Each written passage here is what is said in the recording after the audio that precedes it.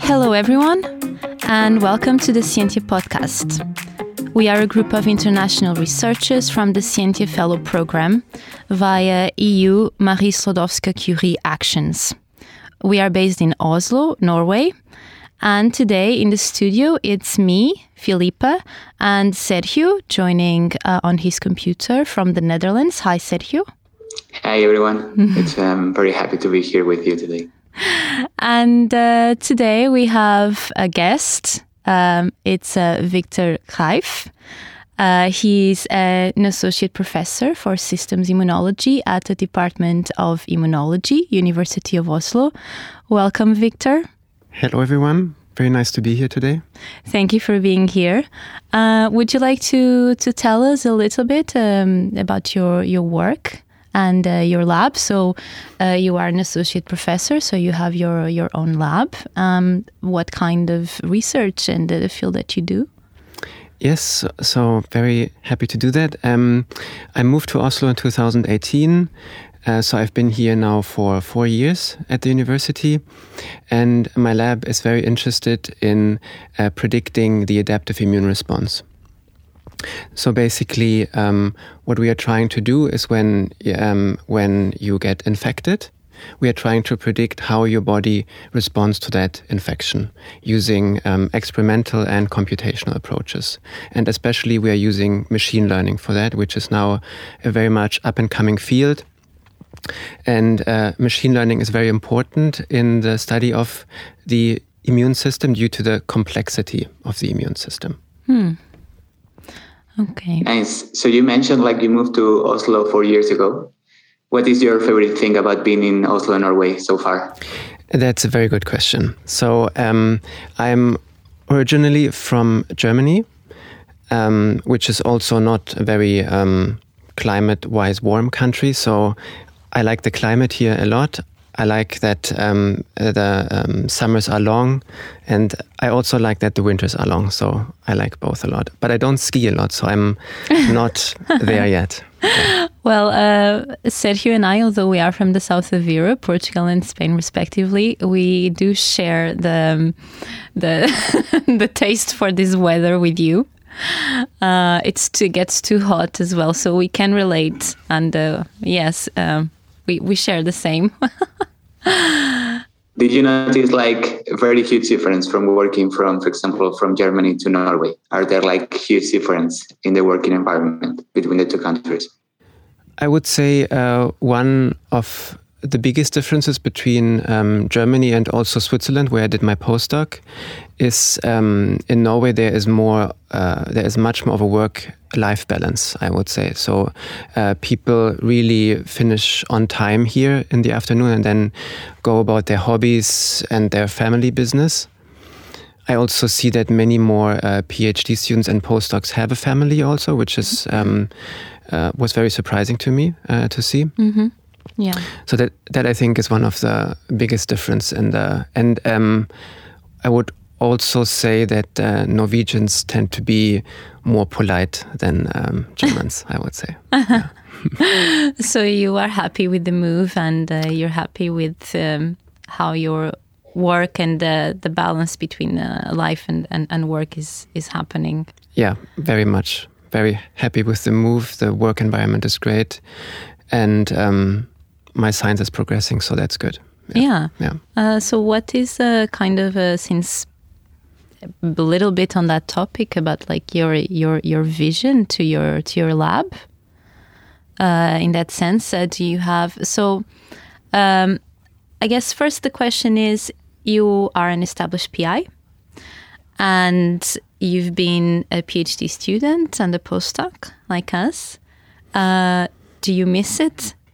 What do you miss most of those different positions, and what for you would be the ideal position if you could take all of the good parts of each? That's a very good question. So I think there is a huge switch happening between being a PhD student or postdoc and becoming a PI, which really no one prepares you for, I think. Mm-hmm. And this, because when you're a PhD student or also a postdoc, then you're mostly focused on your science.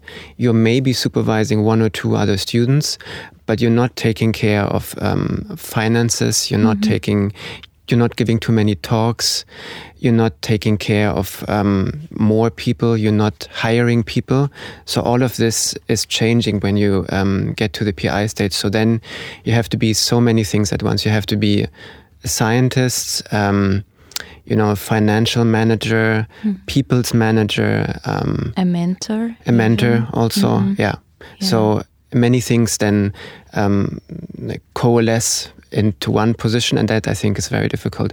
What goes a bit to the background is the actual doing of science, which I miss sometimes. So I just tell people to do something, and then they either do it or they don't. But it's a bit being like on the sidelines of the science. So I just watch from the outside, and it's more like a mentor or advisory role and not being inside again. Yeah. Which also I think requires a lot of trust from oneself, because of course, ideally one only trusts the things that one has done oneself, but now one gives the trust to someone else to trust what they're doing. So that's also a big step, I think, from being more of a control freak to giving to giving other people the control. Yeah, thanks for sharing that. We are not in your position, but we are aware of that, and we have commented about that. So thanks for sharing that. How big is your lab right now, Victor? Do you have many PhD students under your supervision? Yeah, so I have a few postdocs and a few PhD students also. So 3 or 4 postdocs and 3 or 4 PhD students, yeah. I don't know the exact number because I'm also co-supervising many students. So, So it's a medium lab, I would say. And your lab is quite international. Yes. So in my lab, people come from many different backgrounds. Southeast Asia, Germany, France, many different backgrounds. That's super nice to have like a very international environment in your own group. Yeah. Sorry, Sergio. I guess you can really see like the mix of different backgrounds and cultures, and I think that really helps. Also for the science, and also, but really for having like a really positive environment at work. So that's really great. Yeah, I think this is really important in science, that when people come from different backgrounds, it's not. It also changes the way they think, and that really impacts how they perform science also. And I think that's really important. Yeah. Yeah. Just a little bit of background information. Victor and I are in the same department. And from my 2 years there, the idea that I have is that your lab and you yourself within your lab, you have this, and you try to keep up this spirit of more of partnership among each other. And I know that you try to do group and team activities, and that people actually participate. And I think that's very healthy, particularly as we've said here, you have a very international lab and very different cultures, and sometimes it can be hard for people to integrate or to feel that they are not isolated.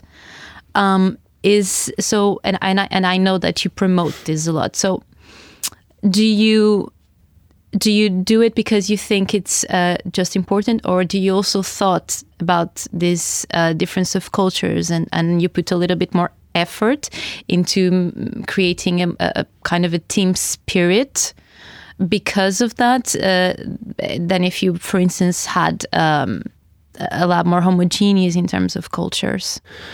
Yeah, that's also a very good question. So I think team activities are important, and we try to do these also. This has become a bit difficult over the last 2 years due to obvious reasons, but we're now trying to get back to that also. Still, a few of my people are working from home or from their home country, so getting really this team spirit back takes a lot of effort now again. So I think I think many labs are dealing with that right now, how to go back to this normal way of doing science, that we're all in the lab and that we, eat at the cafeteria together, for example, eat our lunch together or something like that, where we can talk about many other things than science. So I think, but this team spirit not only comes from doing outside work, but also working together on papers, for example, which I also promote a lot.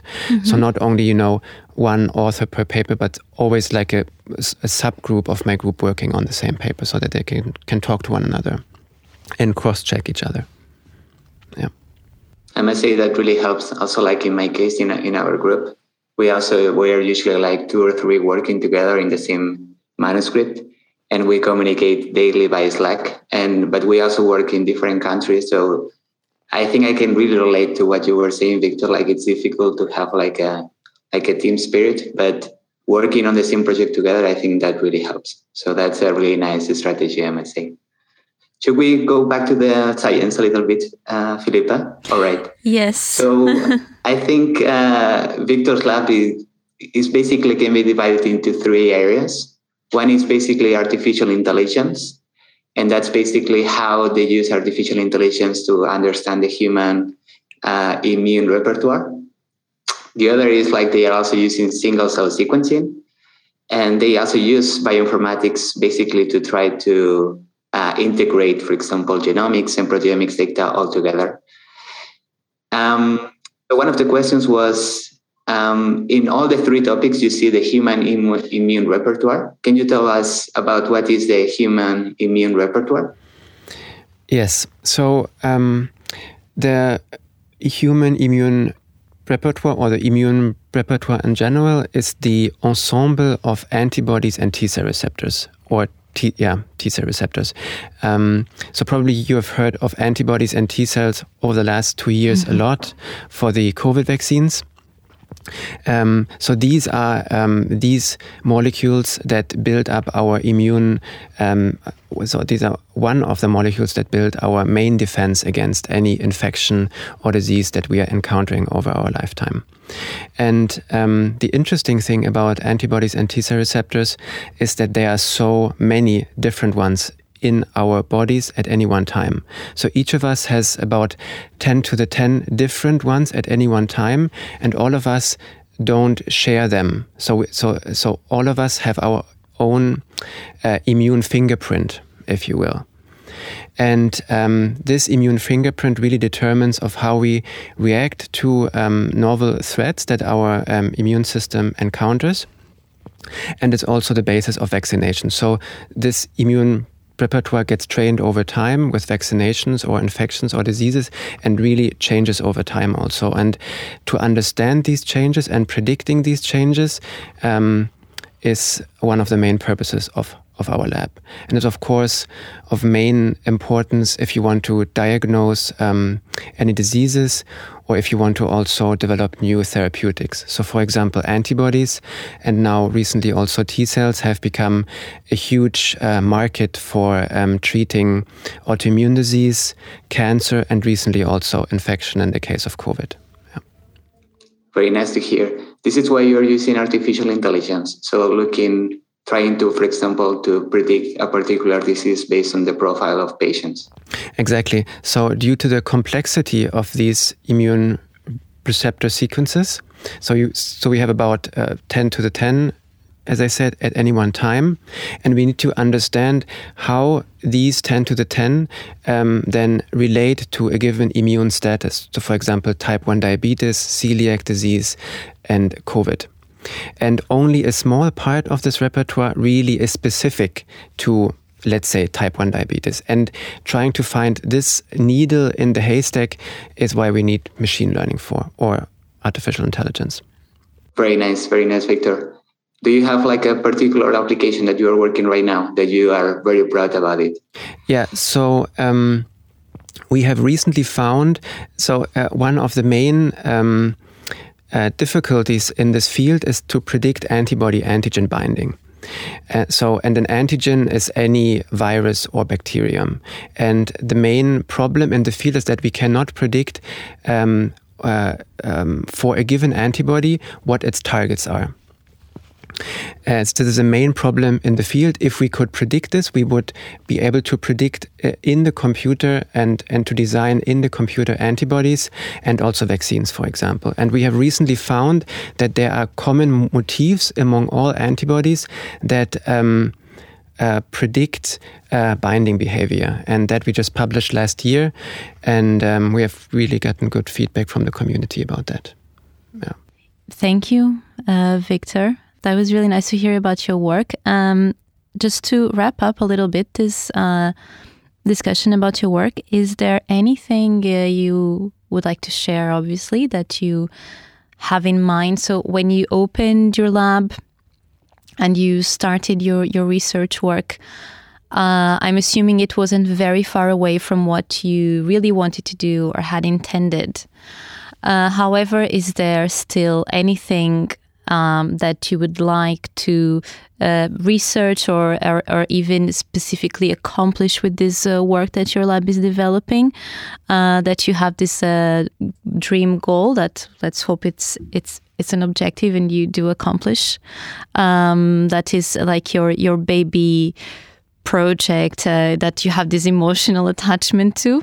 Yeah, that's also a very good question, and I think this also relates a bit to a common problem in science, that sometimes you have to do the research to get funding, and but then it goes a bit to the background what you really want to do.